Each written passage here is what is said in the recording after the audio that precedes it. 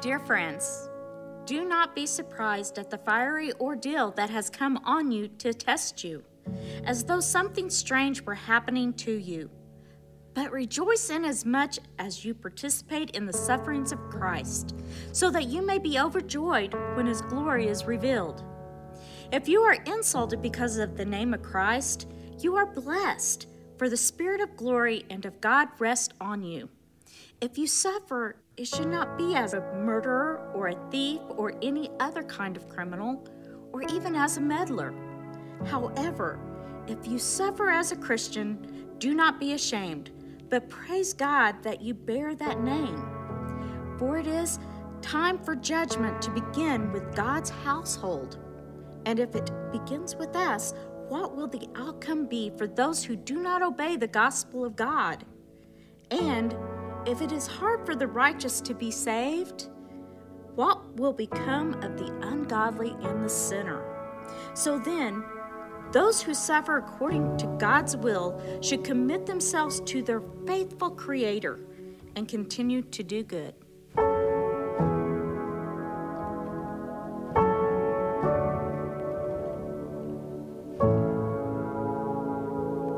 So our daughter Adeline has this game that she likes to play when we're driving in the car.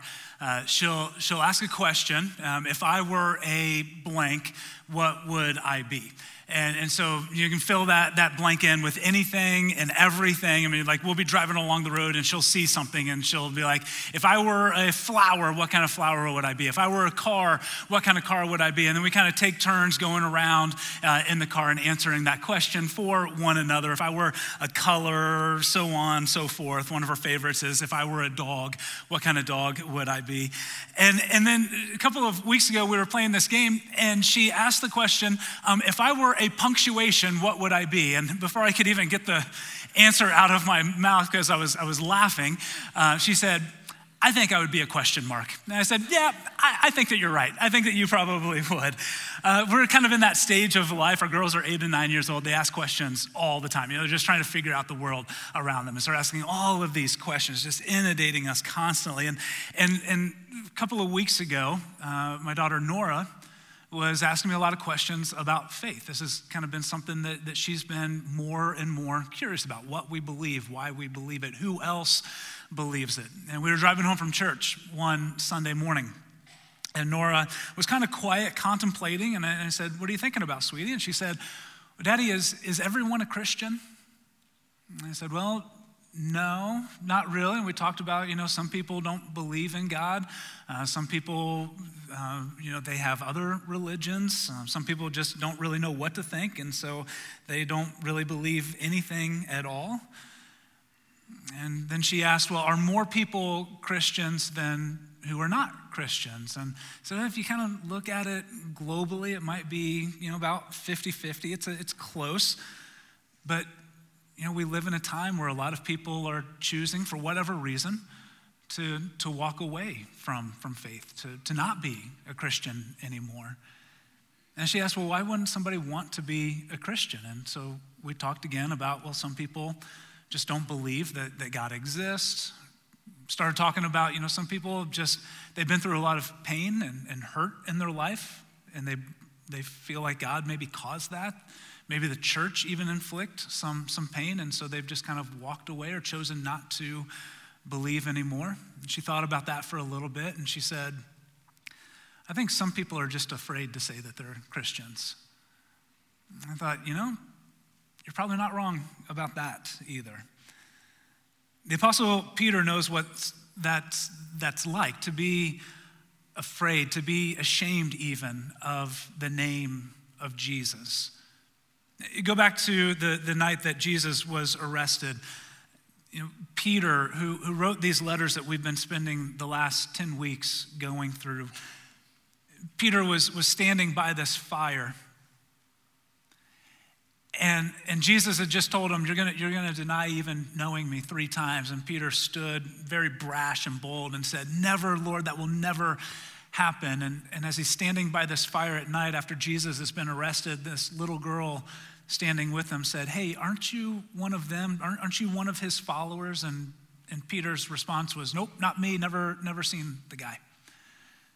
And before the night was over, 3 times, Peter had denied even knowing Jesus. He was afraid of what other people would think about him, and maybe even beyond that, what other people might do to him. He saw what they were doing to Jesus in that moment, and he tried to separate himself from that as much as he possibly could. And instead of standing with Jesus, Peter turned his back and hid. He was ashamed of the name of Christ. And in that moment, he watched from a distance as Jesus suffered and was crucified and died. By God's grace, that wasn't the end of the story for Peter. Jesus saw something in Peter that Peter didn't see in himself. And around a fire one morning, which I imagine just had to have brought Peter right back to that place where he had denied even knowing Jesus, he and Jesus shared a beachside breakfast. And in that moment, Jesus lovingly restored him, gave him a mission. Said, it doesn't matter what your failure has been, I'm not done with you yet. My grace has the final word, not your denial of me. And then he told Peter that his faith that was once cowardly would be courageous even to the point of his own death. And 30 years later, after suffering for the name of Jesus that he had once denied, Peter writes in this letter to those who are going through difficult times and suffering because of their faith. And his challenge to them and to us today is to not be ashamed. Do not give up. Do not give in. Do not be ashamed of the name of Christ on you. That's really what this section is all about. If you have a Bible or a Bible app that you like to use, turn with me to 1 Peter chapter 4. We're going to be looking at verses 12 through 19 today. We're in the 11th week of this series, going through 1st and 2nd Peter, and we've called this series Exiles because that's one of the ways and terms that Peter uses to identify who we are and how we are to relate to the world around us as exiles living in this world, who are part of a greater kingdom, but who are living here in this earth, bringing that kingdom closer to the earth. And Peter is talking about suffering today, specifically suffering because of our faith. And there are a couple of different types of suffering that Christians will experience as we kind of walk through this life. The first is just general suffering that is a result of living in a broken, fallen, sinful world. In a world that was not how God intended or designed for it to be. When God created everything, it was good, it was perfect, it was whole. There was peace between us and him, between us and others, between us and creation, even us within ourselves. Imagine that, walking and living in this life where there is complete peace and security in all of your relationships, even your relationship with yourself. That was the world as God intended it to be. And then sin entered into the picture. And all of a sudden, all of these things that were living in harmony were now broken. And now all of a sudden there's discord between us and God, between us and each other, between us and even in ourselves and creation. We've been living with the effects of a fallen world ever since. And so now we experience things that God never intended or wanted for us to experience because of sin that has just come in and broken the way that he designed it. And so we deal with things like cancer and disease and sickness and death and loss and depression and anxiety and chronic pain. And this is the type of suffering that everyone, regardless of faith, everyone as we walk through this life are going to experience it. You're either experiencing it now, have just experienced it, or it's right on the horizon. Every single one of us, we cannot escape this world without going through some kind of pain and suffering. That's just a result. It's just a result of living in a broken world. And so this is the type of suffering that everyone experiences. Christians are not immune to it, but it's also not unique to us. But then there's another kind of suffering that is unique and specifically because of our faith. And not like, Chick-fil-A is closed on Sundays, I'm suffering for Jesus. That's suffering that we all experience.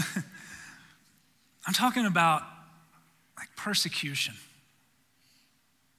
The kind of suffering that is unique, that is specifically because your faith in Jesus, suffering that you would not experience apart from Christ. This is the kind of suffering that Peter writes to us about today. And he writes some really kind of surprising things, not just about suffering, but about how we are to walk through it. And he starts off with this in verse 12. He says, "Dear friends, do not be surprised at the fiery ordeal that has come to you to test you, as though something strange were happening to you." Peter tells us, don't be surprised by this. And up to this point, for his original audience, they had been able to kind of move freely in their faith without a whole lot of persecution. There was kind of pockets of it, especially in Jerusalem. But as Christianity kind of spread and went out through the region, Christianity was just kind of seen as a sect of Judaism. Jews were allowed to worship freely, and so Christians were just kind of left on their own. They were kind of this marginalized, fringe little community that didn't seem to be causing anybody any problems. And so for the most part, everyone just let them be. But all of that was about ready to change. Around this time, when Peter wrote these letters, there was a fire that swept through Rome, destroyed nearly the entire city.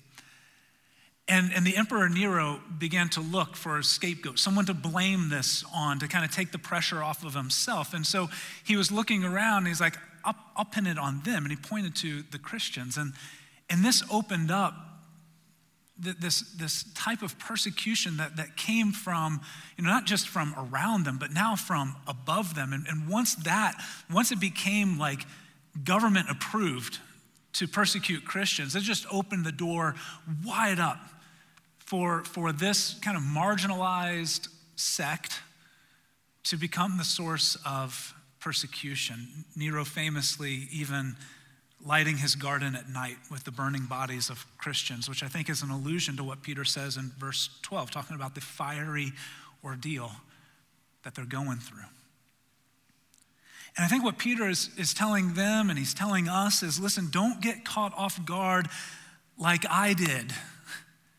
Yeah, I imagine he's going back in his mind to that place around the fire the night of Jesus' trial, and he's just completely unaware of what was happening around him, totally just discombobulated. And when he was starting to get called out, hey, aren't you one of him? Aren't you one of him? He's looking and he's seeing what is happening to Jesus, and he's like, nope, I don't want anything to do with that. And he separated himself, and it caught him off guard. And he's like, listen, don't get caught off guard like I was.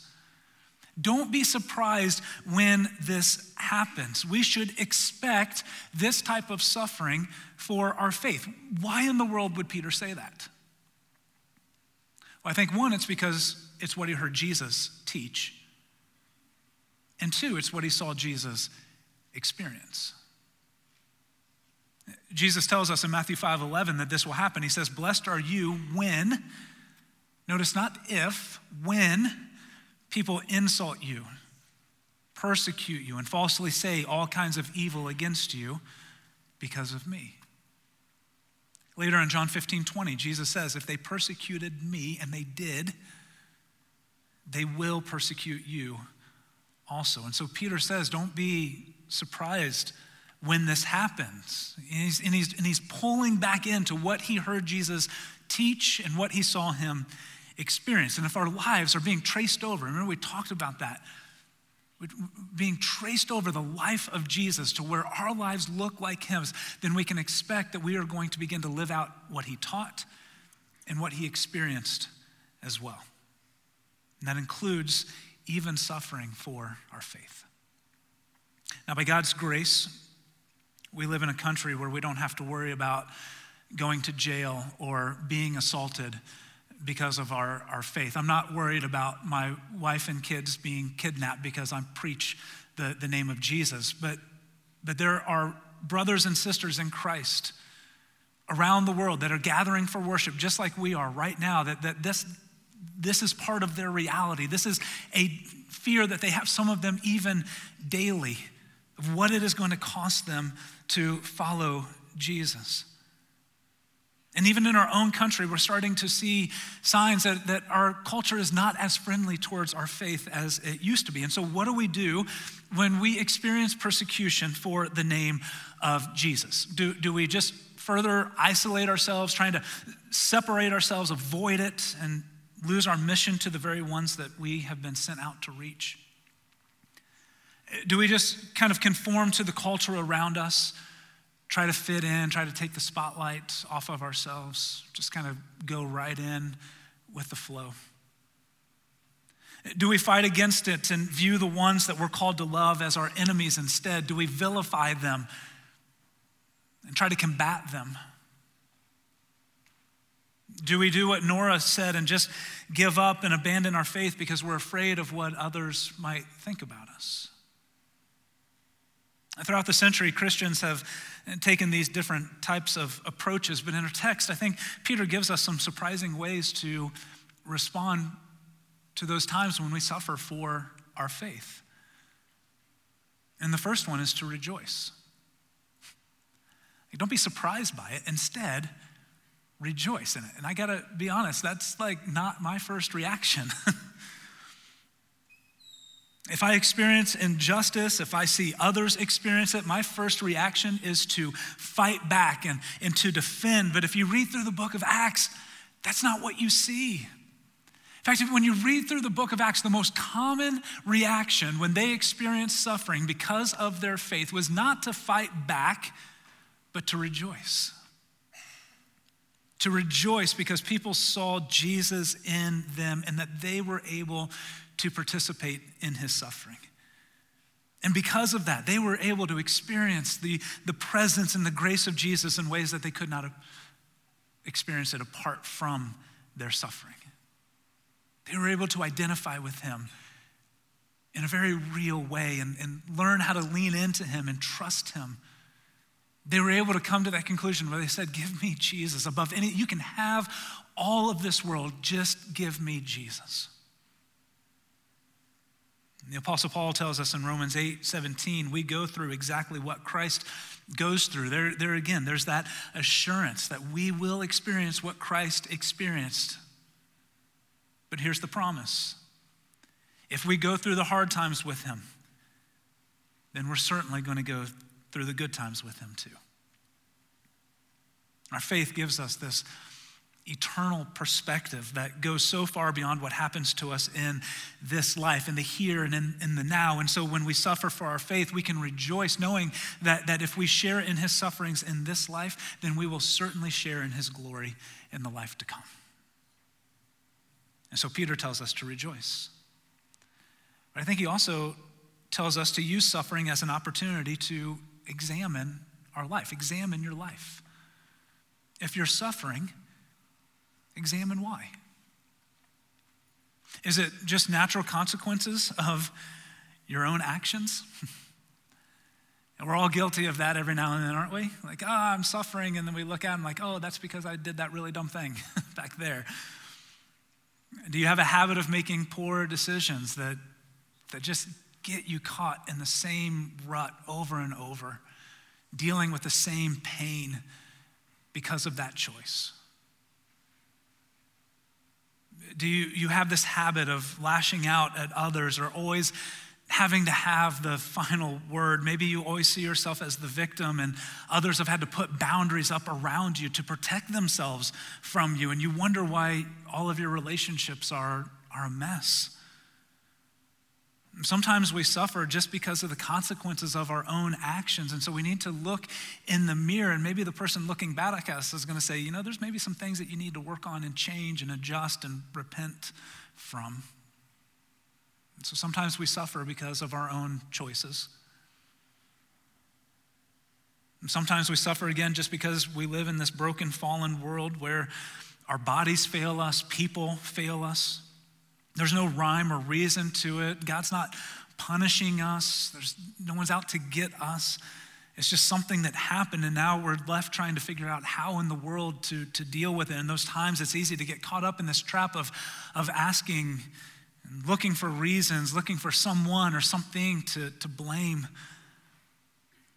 But instead of asking why, I think God wants us to ask what? What does he want me to learn through this? What does he want to do in me and through me when I suffer? And so if you're in that place right now where like life is just hard and it's just as a result of these bodies or this world or these people and relationships that fail us, And look internal and see, God, what do you want to do in me and how do you want to use this?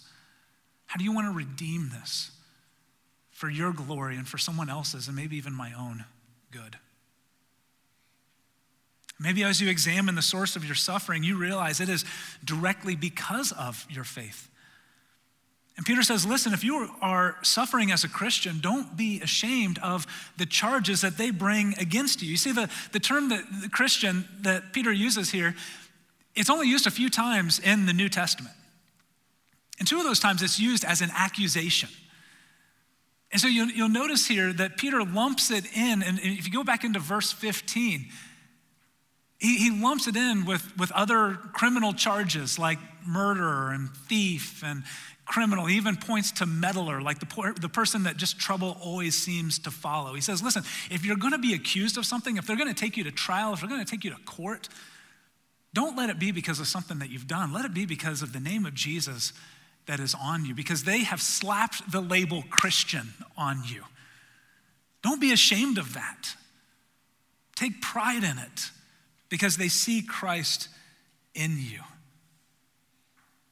And if that's why you're suffering, instead of getting mad or getting even or trying to figure out how to fight back, Peter says, let it lead you to compassion to those who persecute you.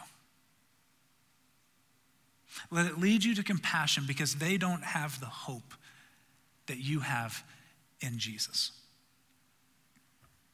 Look what he says in verse 17 and 18. These are some tricky verses.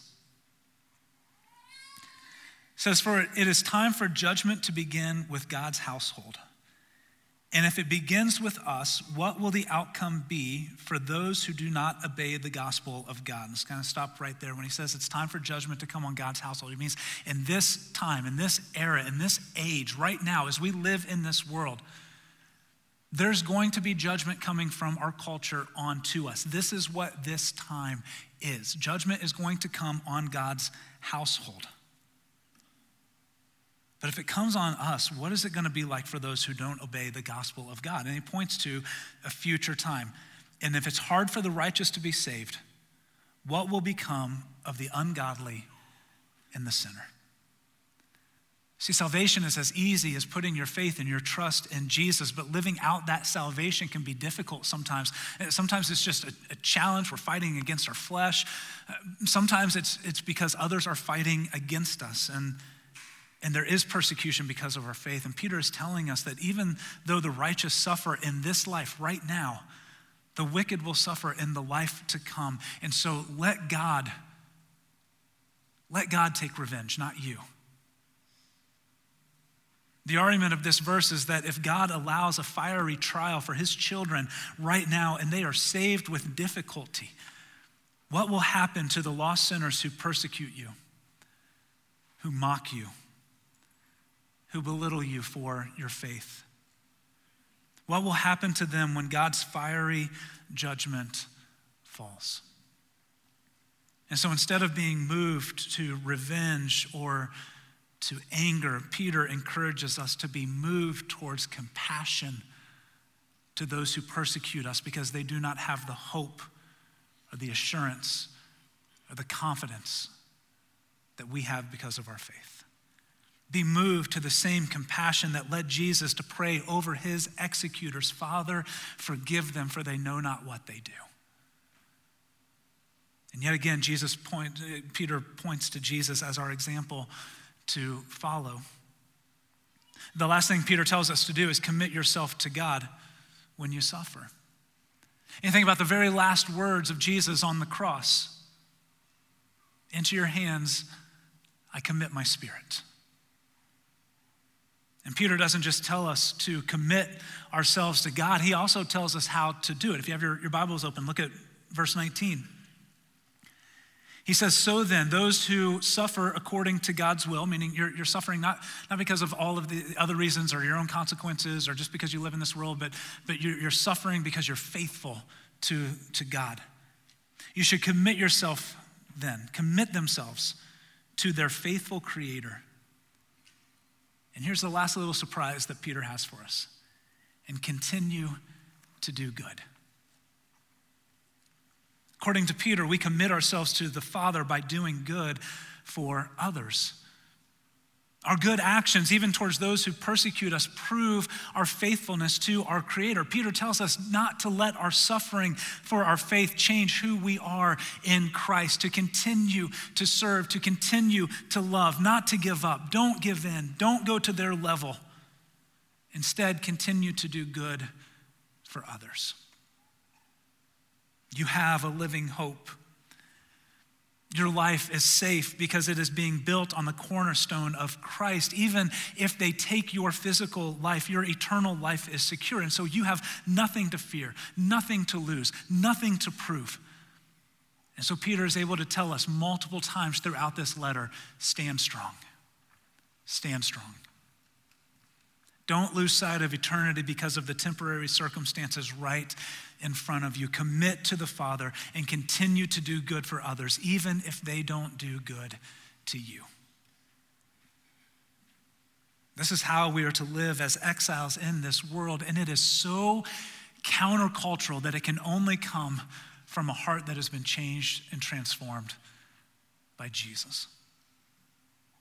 Because we know that we belong to a greater kingdom, one that cannot be taken from us, even if they take our lives. And we have hope that one day we will see the promises of Revelation 21:4 revealed.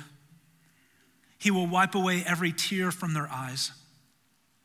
There will be no more death, or mourning, or crying, or pain. For the old order of things has passed away.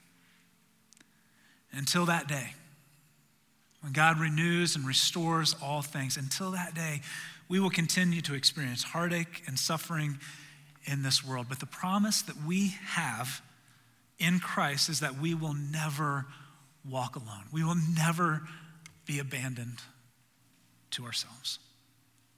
We have the power of the Holy Spirit living in us, giving us strength and comfort and courage to press on, giving us the confidence to say, give me Jesus. Come what may, give me Jesus. Would you stand with me as I pray?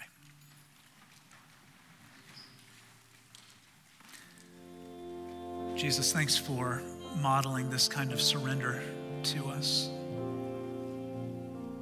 Thank you for your willingness to give yourself for us, to show us what it looks like to walk through suffering and trials with grace and with dignity and with a desire for more people to find salvation. Lord, give us courage as we go through this life. It can be difficult sometimes. Sometimes we feel alone. Sometimes we wonder, is it worth it? Sometimes our faith puts us to where we feel like we're swimming upstream, and it can just be exhausting and difficult. Lord, give us the courage to continue to move towards you.